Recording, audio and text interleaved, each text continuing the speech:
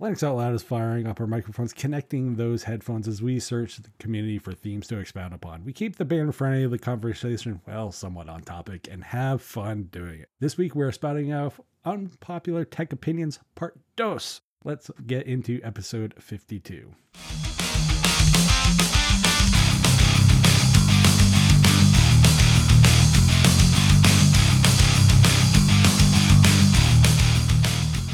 Linux Out Loud is brought to you by Linode and Bitwarden. And with me today are my fantastic co-hosts, the one with the totally unhealthy obsession with OpenSUSE, despite how much he will argue with me about it, and our network photographer extraordinaire, Wendy. What is going on, guys? Just over here having a party. Or wait, this is not what a party should look like. I'm drinking coffee and making myself more functional. How about that? So it sounds like a normal day for most of us. Yeah, I'd say so, probably. I think Nate fell in a toilet already. I think I did fall in the toilet. Yeah. Yeah. I got no witty, sarcastic banter back. I mean, you're lacking in that enthusiasm and conversational part there, Nate. I mean, come on. Well, that's because I'm part moron. I had the mic muted, and even though I have the waveform up, I can't actually pay attention to what my system's doing right now. I have no idea what my problem is. So far, I've got like 3 fails already, and the show just started. Yes, I got nothing. I can't. There's no fun to poke at there. Yeah, it's like par for the course. Nate is having some epic fails. Apparently, Wendy, seems you are doing some things that I would normally do, and that's buying games. I did. There was a game that was on my wish list. It was on a pretty good sale. I can't even remember how much it was. But it's been a while since I bought a game, so I figured I'd go ahead and pick it up. It's called Tandem, A Tale of Shadows. This one is classified as a puzzle platformer, puzzle game. And I would love to give you some feedback on this thing. I have bought it, I've installed it, and that's as far as it went. I haven't played it at all, haven't had time to play it because everything's been all about the robots. All about the robots. So I am really excited to play it. The reviews of this look pretty good. And I do love a puzzle game. I'm pretty interested in the graphic style of this thing. It is a newer game, came out in 2021. So I still consider that a newer game anyway. I'm excited to play it. I hope it's a lot of fun, but we'll see because I haven't actually fired it up at all yet. So I will say, Wendy, in fairness, you have one game that you have downloaded and installed. Last I looked on Steam, for what I currently have installed onto my external hard drive, I have 91 games that I've yet to touch. Oh, there are a lot of games that I have installed and not played, or keys that I haven't even actually activated yet. So we could still go down that road, though I know that I can't hold a candle to your game library, even your untouched game library, because before Linux and really before being part of the network in general, I didn't play games at all. Like, there was a Sonic when I was a kid, a little bit on the Sega with some other things, but that was pretty much it. I didn't touch computer games, video games at all throughout most of my childhood and my adult life. And it was after getting into Linux that I found games. So for me, it was reverse. There's a lot of people that find games and like, oh, they can't switch to Linux because I play video games and this doesn't work on there. No, I found video games after I found Linux. So if it doesn't work on Linux for the most part, I'm like, I don't need to play it. Different route. I understand. I've been there for a long time, Wendy, so I understand. Nate, for you, it's still 1989, 1990. 1999, baby. We're at 1999. Speaking of that, I do have a video that I need to share with you, Nate. And when I actually watched it with my daughter, it reminded me so much of you. So it was Jay's 2 cents. He got his hands on a Commodore 64 Ooh. And they were playing the Top Gun game on it. He actually ends up showing his daughter the computer, playing some of the game with her. And I loved that whole interaction. And I think it's something you would get a kick out of. Yes, please share a link. You've been on a writing kick as you are cleaning out that browser. What is the newest article that you've got up on cubiclenate.com? Well, I did an article on a Matrix chat client called Nico, Nheko. It's kind of, I think it's pronounced Nico. Looks like Nico. I'm going with it. Or Nahiko. It's a Matrix chat client that's built on Qt with encryption. There's been other Matrix clients that didn't have encryption, and I kind of feel like if you don't have encryption on Matrix, it's kind of a waste of time. Although I might be the only one on the network that says this, but like I still like Matrix. not a huge fan of Discord, even though we use it, because it either doesn't notify me or it over notifies me, or I can't find where I was being notified for. Yes. To me, it's just kind of a mess. I completely understand on those issues with Discord. I actually currently have a complaint about Discord right now. So if I'm on the Discord client for my computer, it says I have a personal message somewhere. I've got a little number on the top and a red circle that says I have a message. I have went through and checked every single one of those messages, and all of them have been read. I don't have any friend requests pending, nothing like that.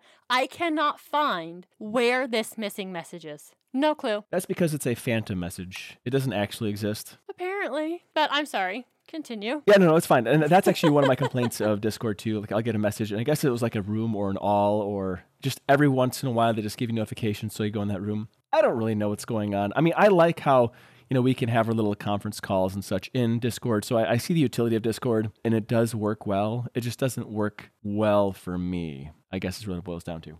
I still use Matrix. I had a lot of people I talked to on Matrix, and I just started to, again, further clean out my backlog of things I started. And one of them was a Matrix client that was built with Qt, and this one's called Nico, which I already said that. It's quite nice. I would say it doesn't have quite that new user friendliness that Element or Shildy Chat would have. But if you already have a Matrix account and you already know what you're doing with Matrix, it's perfectly fine. I like the look and feel of it. It matches my desktop environment, like as far as the visuals of it, matches quite nicely. Entering your passphrase for your recovery key or whatever it is to decrypt messages, that all works just the same. And then the way it presents the interface to you, I really like as well. And the thing I like about it, which is very, very much in the style of Qt applications or Plasma applications, it gives you all kinds of options, different little things to tweak, everything from font sizes to colors to how you want the messages displayed, the system tray, yes or no, things like this. So there's a lot of different ways you can tweak it to make it work just for you. And so I did do some tweaking. You can even change which emojis that you want and so forth. I didn't do like a lot of tweaks, but because I do have a 1080p screen on a 14-inch display, I do want to have my font slightly bigger. I did adjust the fonts. And again, it's just like how it displays the information. I just really like it a lot more than the Cadillac Matrix app. So I just did a little article on that. It's not very long. It's very small as far as my articles go. And I think it's a well-done application. Interestingly, the Flatpak integrates theme-wise better into Plasma than the native Plasma packages in OpenSUSE. I don't know what the problem is there, but that's just the way it is. And it looks like it's actively being developed, and so I'm going to use it for now unless I find something better. That's interesting. I really haven't used Matrix a whole lot since the network dropped it, and the biggest reason was my account was connected to the Tux Digital one, and I didn't have a separate one. Now, Pybrix uses a Matrix client, and they're currently using one, I think that's called Glitter. I don't know anything about that, but I have jumped in to see, what some of those conversations are. And I think I did actually sign up for a new Matrix account after that. So I'll have to do some more digging. I did enjoy Matrix as a user. As someone who's putting it out for a whole bunch of people on the back end, it was definitely having some issues there, especially for the Tux Digital community, people trying to handle that server. But as someone using it for the most part, I really liked the way it flowed. I liked the client we were on, though I don't think you ever really used Element. That Element is the one that I was using before, but you had found something else that you liked previously, and this one is even better now than the one you were using before. So a lot of the features that Shilda Chat had was a fork of Element have been rolled into Element, so I think the differentiation is not as much there now. Right. I haven't tried Element in a while to see. But Shilda Chat, the way you could display the message, feed, the list, whatever, it was more readable. Like on Telegram, how you have the message from the other person is on the left side and your responses are on the right side, and they're kind of in bubbles. I like that look. It's easier for my eyes to distinguish things. It doesn't look like a wall of text to me. And so that's how I like to have it displayed. Does it take up a little more real estate on the client? Yes, a little bit, but it's easier for me to read. And so that's how I have Nico Chat, and that's how I had Shilda Chat configured. Interesting. I will definitely have to check it out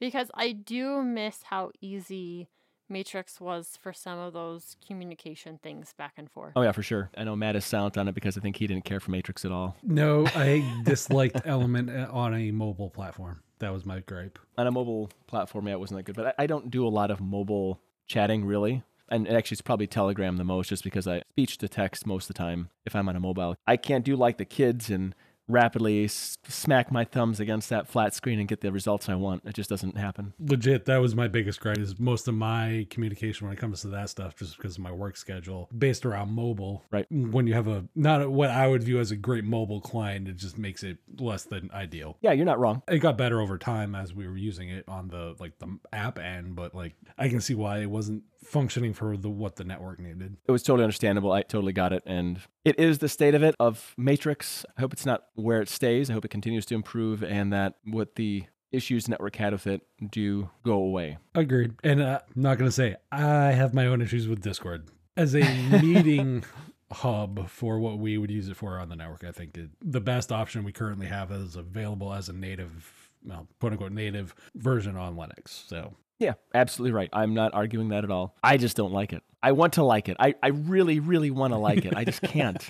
It bothers me. It's like, I'll just leave it there. Matt, so it looks like you can do something with people voluntarily, nerdy people? Yeah, nerdy people, and, I can't say that. Yeah, I'm willingly going to meet a group of people that have similar interests as the rest of us on the network, in fact. I'm going to be attending the Central Pennsylvania Open Source Conference. That should be an interesting experience. No idea what to expect. There's not a lot of info on the site anyway, as far as what the talks and all that stuff are. But for a one-day conference, I believe it starts at 8 and goes until 5, but there's after events and all that stuff like most of those conferences would have. It should be a fun time, kind of see what's going on with some of the open source stuff around Central PA and all that stuff. So I'm really excited to see what they talk about. The last conference that I went to was FOSSCon. I'm trying to remember, 2020? 19, 20. So it's been a while since I've gone to any conventions. Certain things made life complicated for a couple of years to really have any face-to-face meetings of stuff like that. So definitely be interesting. I heard a rumor that somebody else might be going, just saying. Well, it's only about 7 hours and some change away from me. And I think that I should go. One, it would be cool just to actually see you face to face, be able to insult you to your face, not from behind a keyboard. That would be great. So that means I can reciprocate anyway, so it's fine. You reciprocate? The insults. Oh, okay. Yeah. Anyway, it'll be interesting to see whether or not you show up, Nate. The other person that I know from the community that might go is Prophetic, because he's not far from where I'm at either. So that'll be a fun time. Maybe do a little live streaming or something from the con if we can. Yeah, that'd be great. I think it'd be tons of fun. Wendy just wants to see how much me and Nate banter and rag on each other the entire time. That would actually be a blast. The question's going to be, can Matt keep it clean in front of people? I don't know. Honestly, I would bet against it. Well, he can when we do the live shows, but that's a pretty short period of time. In fairness, I also do that on every single time I stream for GameSphere as well. That's true. That's with me playing video games that can aggravate me to no end sometimes. Yeah. Yes, I can. Thank you very much. Okay. We'll give you a tiny shred of credit. Just tiny. A little bit. Shred. Yeah. Says the person with a hashtag of Sinister Wendy. Visit Linode.com/tux and see why over 1 million developers trust Linode for their infrastructure. From their award-winning support to ease of use and setup, it is clear why developers and businesses have been trusting Linode for their projects, both big and small, since 2003. Don't worry if you're just getting started. That 24-hour, 7 days a week, 365 days a year support is offered to every level of user. They also offer industry-best price-to-performance value for all compute instances, including shared, dedicated, high memory, and GPUs. Linode makes cloud computing simple, affordable, and accessible, allowing you to focus on your customers, not your infrastructure. Visit linode.com/tux, create a free account, and you'll get a $100 credit. Say you're in a hurry, don't worry about it. You can build everything yourself or use the Linode one-click apps to deploy everything from Plesk, WordPress, to Valheim and Minecraft servers. Make sure you visit Linode ARM.com/Tux to get started for free and snag that $100 credit while you're at it. So while we were talking last episode about some of our more unpopular tech opinions, we figured we'd continue because the list is actually a lot longer than we thought. Nate, I'm going to let you go first and kind of continue on where some of your unpopular tech opinions continued. Certainly. So my biggest unpopular opinion is I don't think that ARM or RISC-V will replace x86 anytime soon. And the reason I say that is, yes, are there more ARM devices and are they smaller devices? And do more people have ARM, I guess, maybe today than x86? Yes. RISC-V, it's in development, it's up and coming, kind of expensive, doesn't really perform very well. But x86 technology isn't stagnant. It's not like Intel and AMD just like saying, oh, well, we won, let's hang up our hats here and go home. They're still doing things. They're still innovating on the platform. So it's not like ARM is going to all of a sudden just whip right past x86 for general purpose computing.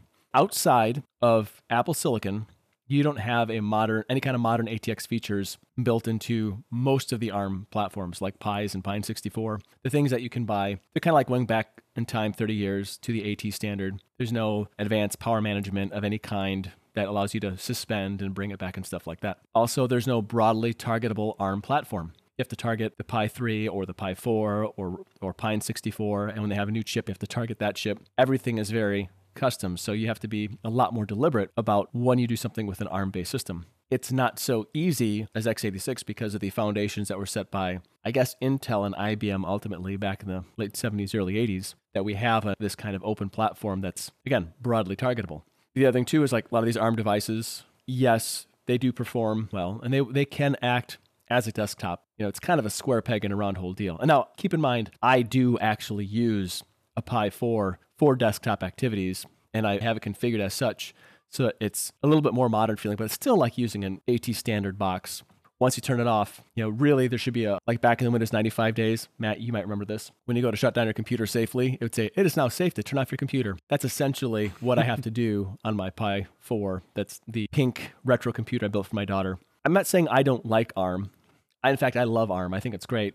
I haven't tried RISC-V yet, but I just don't think they are anywhere close to passing at a broad level x86. x86 is just a more mature general purpose computing environment. We've seen more technologies take over, right? The DVD replaced the VHS, the Blu-ray replaced the DVD, but I do think you're onto something there as far as ARM not necessarily taking over the world when it comes to most of your computer. Yeah, it's in a ton of handheld devices, but all of the software that's being run on that, or the firmware in that case, has to be specifically targeted to that device. I'm someone who loves to flash different ROMs on my phone, but those ROMs have to be made for that specific device. And yes, some of that does have to do with the ARM chip in it. Yes, that does have to do with some of the other hardware that is on different devices, but I can see where you're going with that. Mac has been able to make it work in their laptop, but they control everything all the way around. They're controlling things on the hardware side and on the software side, where in the general computer market on the PCs, they are making the hardware and then they're using a more blanket operating system, one that's supposed to work on far more devices and far more configurations. And so that makes using ARM in its current state extremely difficult. I do think ARM could do some amazing calculations. I love how power efficient it can be. The ARM boards that I have are fantastic. We're going to be using some again for some different projects for the robotics team. They do have their place, but if I'm sitting down at a computer to do my work, I agree with you that that's not happening anytime soon on an ARM chip. Yeah, and I think like robotics, perfect usage, absolute perfect usage for ARM-based systems. ARM is very use case specific. Let me rephrase this. In its current way, it is done. Because like Wendy, you mentioned, for flashing ROMs, we'll strictly target phones here. We're not talking tablets and every other thing that's available. MediaTek is going to be different than a Snapdragon or a Qualcomm chip. You're going to have just the different SoCs in general that are available on ARM itself with generically no standard. Like, yeah, you can target a Qualcomm Snapdragon processor, but every iteration is a different way of doing it. There's no standard in how they do their stuff. So every time it's something different. And then you get into things like the firmware and the bootloaders and all the other stuff that go into a phone. Again, very device specific. When Nate mentions like the Pi and the Pine 64, etc., and I love all those devices, don't get me wrong, I'm a Pine fanboy to no end. The fact of the matter is they're use case specific. They have a very specific use case. Whereas, like what Nate said, x86 hasn't been stagnant. AMD over the last, probably 6-7 years has really been kind of kicking Intel down the line to get their stuff together. How long were they were like, oh, we're going to go to, X nanometer chip, and AMD keeps beating them to the punch every time. We get more power efficient, get better, more power. Things like even 5 years ago, Intel's GPUs were functional, but you didn't do a lot of serious 3D work on them because they just weren't that good, honestly, as far as beyond that basic function. Right. But then you get things with AMD where they bring in that ATI buyout they did back in 2006 and make that a core part of their business and the APUs and all that stuff. It changes a lot of the x86 development, but still keeps that open base and ATX base that we all generically really enjoy when it comes to a lot of this stuff, especially if you build computers. And Intel now has the efficiency cores and the performance cores on their CPUs that they're developing. I don't think they're quite as good as like what Apple has done on their silicon yet, as far as like maybe it's a software thing, maybe it's a driver issue right now. But from the things that I've read and some stuff I've watched on YouTube, so nobody can be lying there, right? From what I understand, those performance metrics, and for power efficiency and also just raw performance, x86 is doing something pretty fantastic. They could, for some of those really, really old command structure sets, I don't know the exact terminology here, what is used to keep the platform compatible to its origins, I mean, they could relegate that off the die for many of the performance cores or whatever, because it's not necessarily needed. There is a way to continue the platform while also maintaining compatibility with its legacy. And, people say, oh, legacy is its encumberment. And it is in some ways, but it's also its strength. And I think it's more of a strength than an encumberment, because I know that any software that has been built in the last 20 years is still going to be able to run on the architecture. I really appreciate that. I appreciate the fact that Linux actually helps to keep some of these old things still relevant, so you can preserve some of the computer history, which for me is very important that we preserve those things. And I think that just Linux and the x86 platform, I think it's just still the best way to go for general computer functions. Yeah, and as long as they continue to improve it like they have been over the last few years, or continuing to improve it, then I think x86 will still be the top when it comes to chip for your general computing. It's when ARM starts to take over, or RISC starts to take over in having things that x86 no longer has, that one of those will take its place. But any of the companies that are currently producing x86 chips haven't fallen down on their laurels. Even like some of the phone companies have, when you're like, oh, look, it's another brick and we just improved the XYZ. Woo, woo, right? Yay. Exactly. Yeah. So yeah, it may be an unpopular opinion. It's not that I don't like ARM or RISC. I just don't believe the hype and the experts that say x86s may not be a thing in the future. I don't think that's going to be a reality. I think there's going to be more architectures that are common. x86 just won't be the only dog in the hunt. There's going to be other platforms which will actually keep x86 more vibrant, more agile, because there is competition. I think ARM and RISC, and then, and PowerPC or whatever it's called now, these other architectures, I think those are all great things to have. It forces the industry to be innovative. Agreed. Well, Matt, you have an unpopular opinion that I may or may not agree with concerning graphics cards. Oh, yes. Yes, I do. And this one, and I speak as an AMD person. All my systems, barring one, are all AMD right now. So keep this in mind when I say the following. AMD has just as many problems as NVIDIA. They're just different. And I can agree and at the same time disagree with that one. I definitely see where you're coming from on that, because AMD is not perfect, and they have had plenty of mess ups in the past. Some of the things that I have disliked about AMD is you've hyped up this graphics card and then you put it out with underperforming drivers because they're not ready. The drivers are not ready to be going out, but yet you're putting out the graphics card, you're putting out the drivers, and all these people are doing the initial testing on it. So here we've got a couple weeks, a month later, and now the drivers are awesome and the graphics card's performing like it should be, but the initial launch is crap. That's one of the issues I have with AMD. Absolutely. And there can be some other problems coming in with it. I actually would love to be able to use DaVinci Resolve. And this isn't necessarily an AMD problem, but DaVinci Resolve is amazing when it comes to the color correction that you can do on video. If I'm using a piece of software to edit video, it's probably part of the reason why I really haven't dove into video in general, was I want that same control on video that I can get in image. I want to have the masking. I want to have the color correction, all of that stuff. And just the way with how those different graphic cards work, the drivers, whatever they're doing with them, NVIDIA is really only going to be supported on that line, or it's a lot harder to get it to work. Though I do love the fact that AMD, while they do have drivers that are not open source, you can kind of pick and choose which of those proprietary drivers get installed. So most of my stack could be Mesa, but I can pull in a little bit of proprietary for the OpenCL support. I don't know, you're definitely picking which problems you want to deal with. And for me, NVIDIA has way bigger headaches than AMD on Linux. Anyway, I don't know. I've had my fair share of issues with it on a Windows system too, and complaints from my co-mentor on her Windows system. But that's my take, I guess. My specific take on this is more what you alluded to is how AMD does this stuff. This doesn't just stem specifically from like the Vega 64 and the Radeon 7 and all that stuff.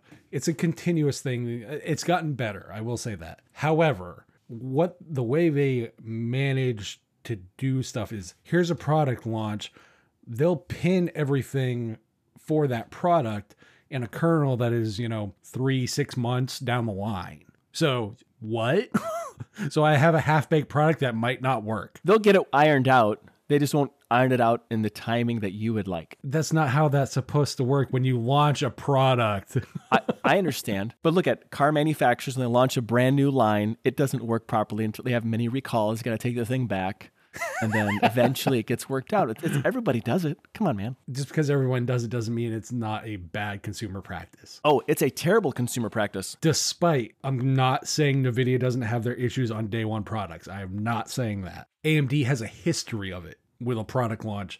You can go from the launch and the issues with the Vegas to the Radeon to the 6000 series, that luckily all those issues were fixed because of Linux. I will say that, even the Windows ones. But those were issues that should not, or the 5000 series as well. Those are all issues and problems that should not have been there to begin with. And the fact that they pin releases on certain versions of the kernel and certain versions of Mesa for those to be enabled in the kernel, for those drivers to be enabled for that piece of technology in the kernel and in Mesa, which is not on release, is doing a disservice to the people who bought the stuff day one. At least with NVIDIA, you do have official support day one. I'm not saying there haven't been issues with their drivers, because even recently there was with like the 525 drivers. So I'm not saying there hasn't been. I'm saying the way they go about it. For people who run AMD systems, this is why I've always recommend rolling, because you get those improvements a lot quicker in a rolling distro than you will in a more static, more company-based distro, say like an Ubuntu or a Leap. I know they're in transition with Leap and stuff, and Nate, but you know what I mean when I say that. That static release. Yeah, I think the static releases don't benefit from whatever AMD is doing on their new products. I totally agree. Exactly. But static releases are better for NVIDIA. Agreed. Some of that's on the distros too, I'm not going to lie. But a lot of that I place at AMD's feet. When I hear, oh, AMD's the way to go if you're on Linux, well, we're kind of overselling it, because it's like, if this, and if this. Now, I'm not going to say NVIDIA is perfect. Far from it. I can go and look at a laptop right now that I have that's an Vega system with a NVIDIA GPU. You want to talk about a headache? Try getting that to play nice. Literally, I have shut off the AMD GPU, basically. It only boots into NVIDIA, and that's a NVIDIA issue. The gap in good user experience between AMD and NVIDIA, they both have user experience gaps. I think NVIDIA's gap is a chasm versus AMD's gap. AMD's got a problem with like timing release, their software getting pushed out in time to the different distributions because it's so wrapped into the Mesa and kernel that if you don't have a rolling release distribution, that it's probably not going to be the greatest experience for you. And I don't know how to solve that for static distros. I know OpenSUSE, is to have in the past, they will have backports to fix some of those things like Mesa and give those hardware enablement. Those will be backported a little bit quicker, but not as quick as what you get on Tumbleweed. Although I also think that if you are an enthusiast and you're buying brand new hardware, you are also likely running rolling distribution, in which case I think AMD will likely be better, but you are having troubles. I mean, obviously you're not wrong. I mean, I think you're wrong, but you're not wrong in your assessment. You're wrong for other reasons. AMD is a better open source supporter than NVIDIA. I will not argue that. But I think NVIDIA has made some strides. By leaps and bounds, AMD is better in that regard. NVIDIA has made baby steps in the right direction. I will say this. I will say leaps and bounds for NVIDIA. True, doing anything in open source for NVIDIA is the leaps and bounds. It is. But if you're solely talking about working with the community and all that stuff, yes, NVIDIA is far below AMD in that regards. Totally, I will not say otherwise. However, it's the user experience for me that has always mattered. And AMD, when they launch a new product and you use Linux and it's a GPU, you might want to hold off because like it took, a year, 18 months for the Radeon 7 and the Vega 6456 to even be remotely equivocal to what its performance should have been. And they've done it with other cards as well on launches. That's where I say they have just as many problems. They're just different.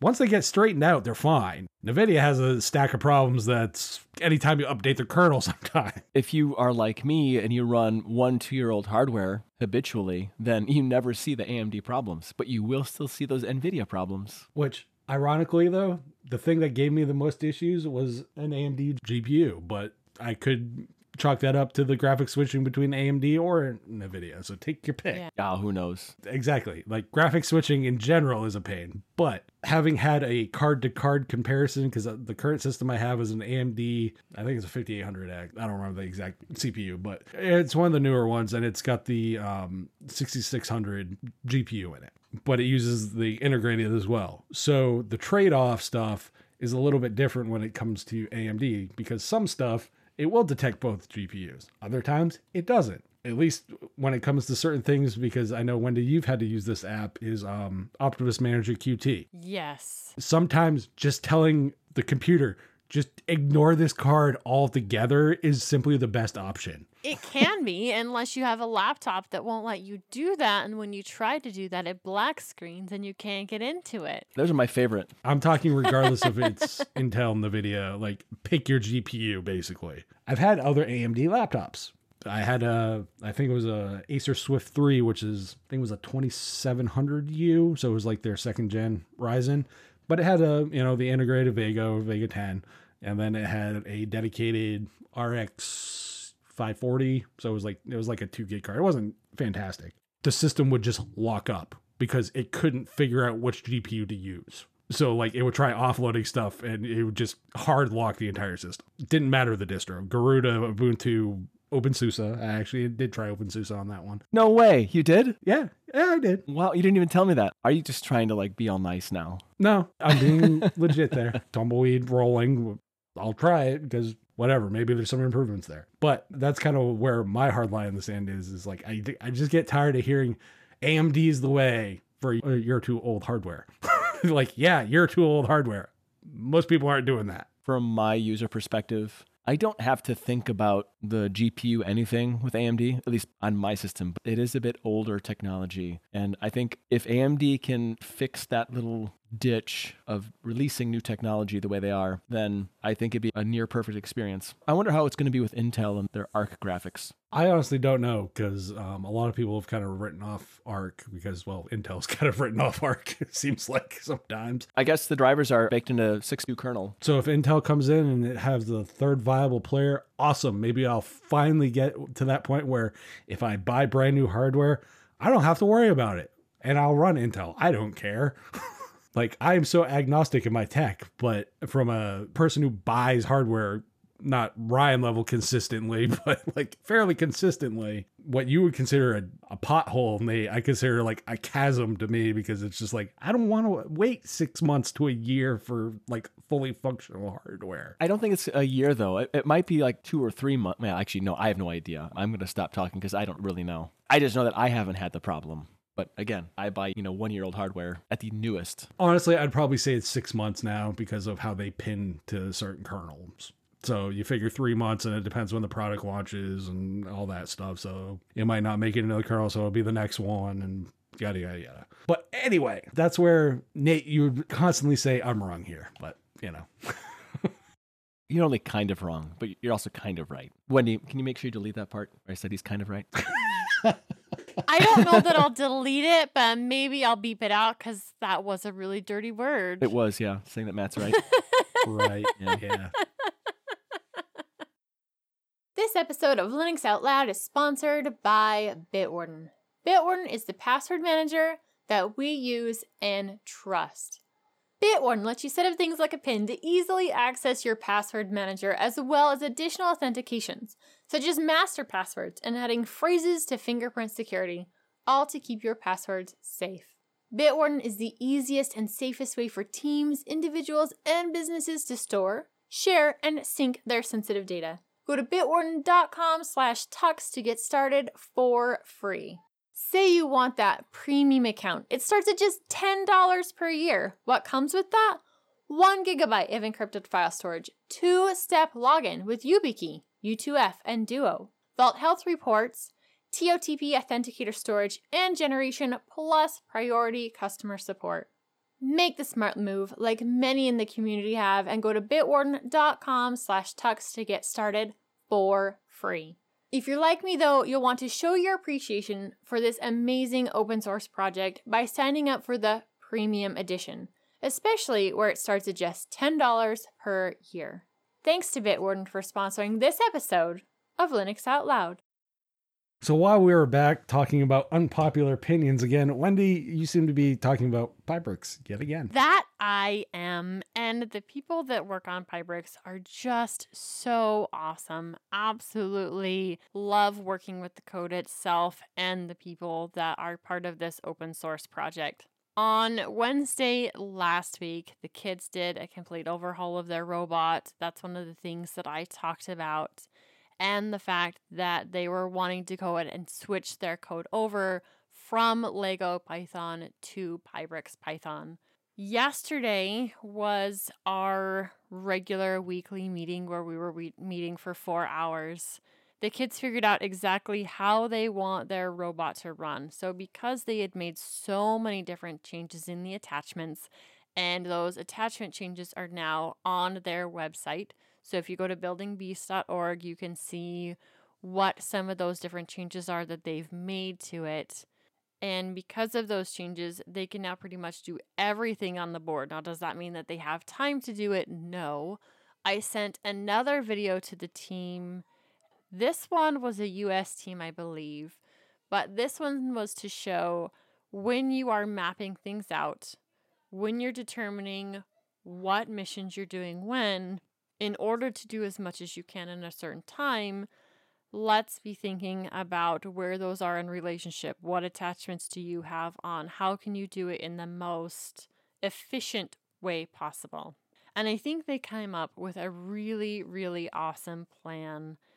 And yesterday we actually started the coding. So my daughter had done the basic initializations. So when we sit down to work on the robot code yesterday, she'd already said, okay, left drive motor is on port whatever, right the drive pair was done, the lift attachment, all of that basic stuff was in there, and they could get right to work on coding some different functions. We're almost done with that. I think they have 2 left, and those are going to be for line squaring.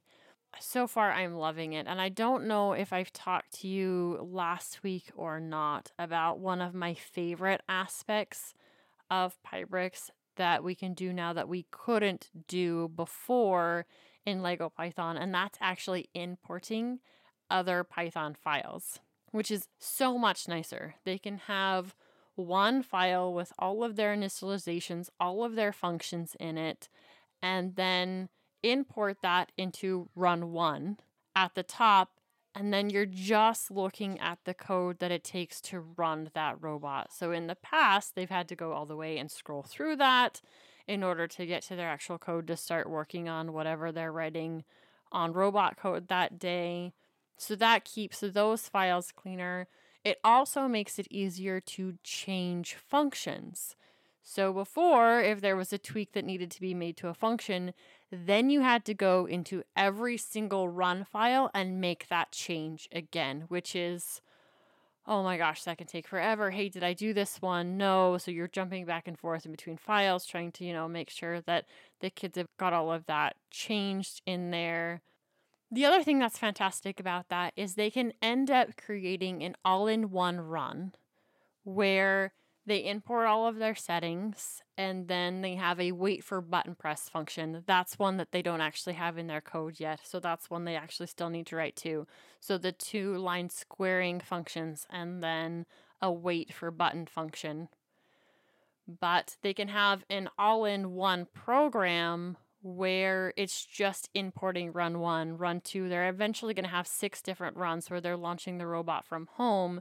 That's all done in one file, and if they make any tweaks to those runs, unlike before, they had to then change it in 2 places. Change it in the individual run and then change it in the all-in-one. Here, everything's just being imported into one file, and it is so much faster on start. It actually blew the kids away when I was showing them that yesterday. I brought a robot that we'd been playing with at home that already had Pybricks installed, and showed them exactly how that works. When I hit the button, it starts.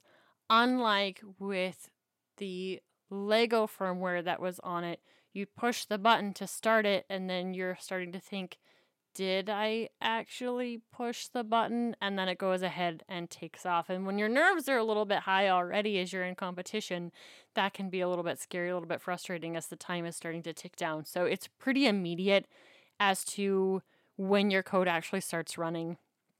One of the amazing maintainers on the project, Lawrence, also listens to the show, probably specifically ones that are about Pybricks. So he heard me talking last week about how I had noticed we didn't have that wait for seconds. And I'd mentioned that where on everything we did with the Lego code, it didn't matter whether it was Scratch or whether it was Python, you would drive forward and then you'd have to give it half a second wait. And if you didn't do that between every single step, it would get to acting extremely weird and do some super funky things. So that's part of the reason why we had different drive functions and whatnot, just trying to keep its brain clear, having those waits already locked in. And in my playing with Pybricks, that's not an issue. And he had mentioned that they have done things in the firmware for these to help prevent that from happening. And they're just doing an amazing job. I can't praise Pybricks enough. I've had to contact them for some other user support. And I'm open about the fact that I am still learning Python. I don't know everything about Python. I'm learning along with the kids. It's part of the reason why I have a robot at home. So I can try some things, I can figure some things out, and then be able to answer questions when I'm back there, be able to guide the kids through solving some of those problems on their own instead of as a team getting frustrated because we can't get it to work, partially because I'm still learning the skills myself as well. And so it's kind of got that give and take. And I had recorded the show with you guys on Friday last week. and then went to go try to figure out the line follow code. And I had all of the right stuff there. I just didn't have all of the right stuff in the right place. And that reflection is what we're using in order to line follow. So you take a reflection on the black line and see what that reading is. You take a reflection on the white line and see what that reading is. Get the average of those two numbers. And in that line follow code, you're basically tracking between that black and white line as it's getting the percentage of those two. Well, I had my reflection, that number that the sensor's supposed to be constantly getting, outside of my while loop. So it was taking the initial reading of what that reflection was and then never changing. So we just make a right turn. And after a day of that, I was getting really frustrated. If I didn't know how much the robot cost, I might have thrown it through a window. I was really, really angry. And I sat down and said, okay, I'm going to go ahead and ask on Pybricks in their support section. I know it's probably something simple that I'm doing wrong. I guarantee it's something that I'm doing wrong, but I can't see what that is right now and need some help. And they were super awesome in helping me get that solved. And what it was, I just needed to bring that reflection reading that it was getting into my while loop, so then it was constantly updating instead of being outside of it. Like I said, something incredibly simple.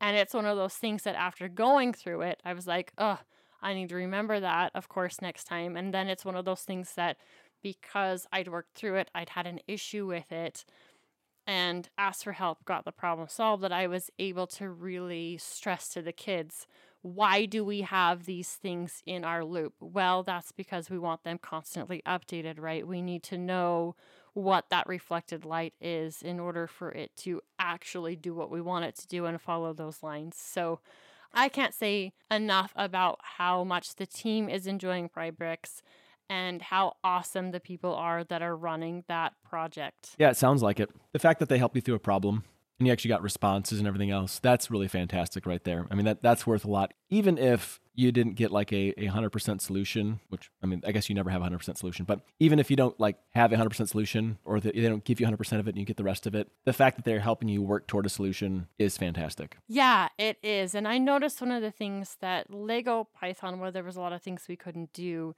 it was a little more hand holding. You didn't necessarily have to have things in the right order for it to work. Whereas in Pybricks, if things aren't in the right order, things won't work. And I think that's a good thing for us to learn. I think it's a good thing for us to be learning how to code things properly. So when you take this from robotics with Legos and move that onto other skills, that they have learned it the right way. So another issue I'd had is I was trying to define color black. So they have a lot of colors that are initially defined for those color sensors, and black isn't one of them. And one of the reasons I found out why today, or at least I'm guessing is why, is because with my color sensors and how they're positioned, that hue, value, and saturation was way different than its reading on the kids' robot and on their mat. And when I'd originally put those values in, I did have all of that written, but I had it above some other variables that I'd put in to read those sensors. And I needed to swap that. I needed to have the, hey, this is what black is. These are the colors that I want you to read. And then below that say, I need a variable for checking color, a variable for checking reflection. So I wasn't typing that out the whole time. And so putting those variables above it meant that it actually wasn't reading the color black. Putting them below it, hey, guess what? It works.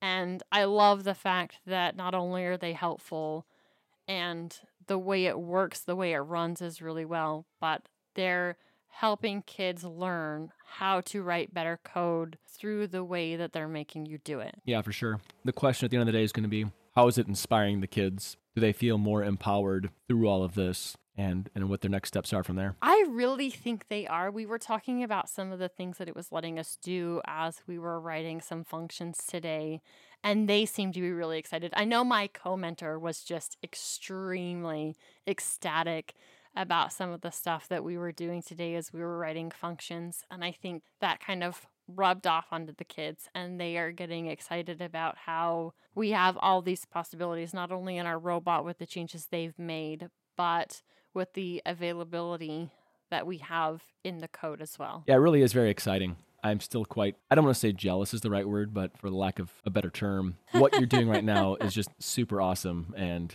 I'm sad that I'm not doing that right now.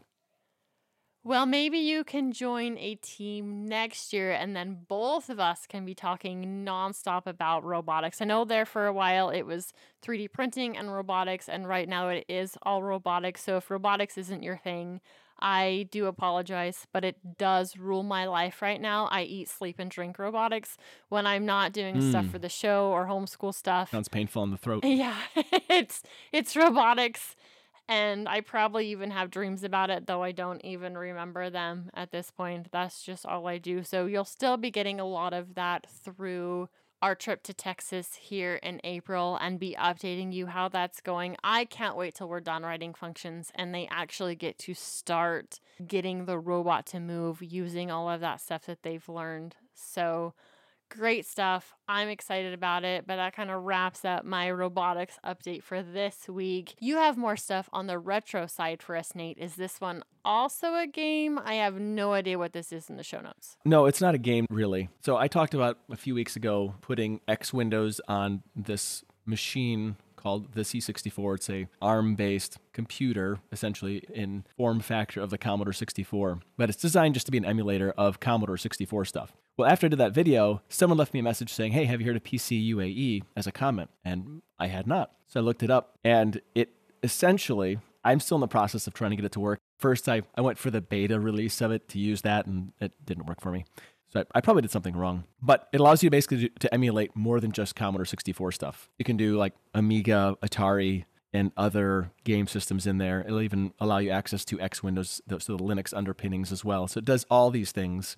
And I'm very interested in trying this out and seeing what I can do with it. But because it's just an ARM-based computer at the core of it, it can really emulate any of these old 8-bit machines. I could make it actually the ultimate emulator for my living room then in the perfectly shaped box ever. That's what I'm playing with right now. I just started digging into it, and I'm going to be trying to have some fun with it even this evening after we're done recording, see if I can get it to install properly. It doesn't brick the system. It adds a little tag in the firmware, so if a USB drive is plugged in and it's the proper USB drive, it'll boot from that instead of the internal storage. So you can do whatever you want on that external storage, and you won't harm anything on the internal. So that's kind of the idea. This is definitely up your alley, and I think it might be something that you may get Matt into.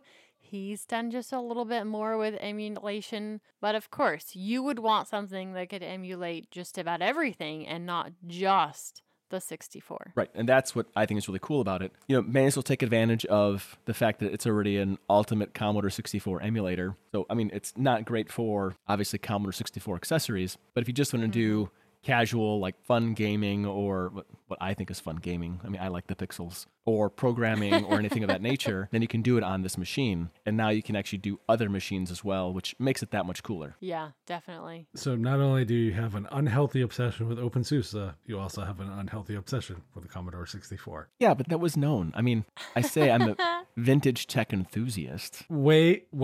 He did not deny the unhealthy part for either of those two. You're right. He didn't deny it. It was an implied deny. Nice try, Nate. But I would say it's not an unhealthy obsession with the Commodore 64. I would say it's an unhealthy obsession with emulators in general or retro in general. Touche. I don't know if it's an unhealthy obsession. I'm just fascinated by them. Like, what they're able to do with such limited resources, I think is still fascinating. Yeah, it really is. Says the guy with a... How much was the imposter? I think... Okay, so I think it ended up being around $600 or $700 if you don't include my mistakes. It's my main computer that I use. I'm using it right now. And I think I put more than that into the system that I have next to me, though it is a massive tower with incredibly excellent airflow, if I might add. And this is not massive and doesn't have great airflow, but it's so much fun. But it's fun. Hey, look, technology should be fun. If it's not fun, throw it away. I mean, e-recycle it. Well, Matt, it looks like you have another game of the week. What is this game? Something you've recommended before? It is something I've recommended before, and this is actually the first time I've made a recommendation again. So this game is called Leap. It is, Nate, I don't know if you're going to remember these games, but like Earth Siege, Tribes 2, those type of like multiplayer games from like the mid-90s. No. Open world, but they have jetpacks and all that stuff, and there's this whole concept of what they call skating. It's like they have gravity boots that as you jump over hills and you engage these grav boots, you slide down the hill and pick up speed and jump off and gain height and speed and transverse the map that way as you have these like capture the flag and various other game modes. This game is very much in that ilk, except for this uses hoverboards and this uses grappling hooks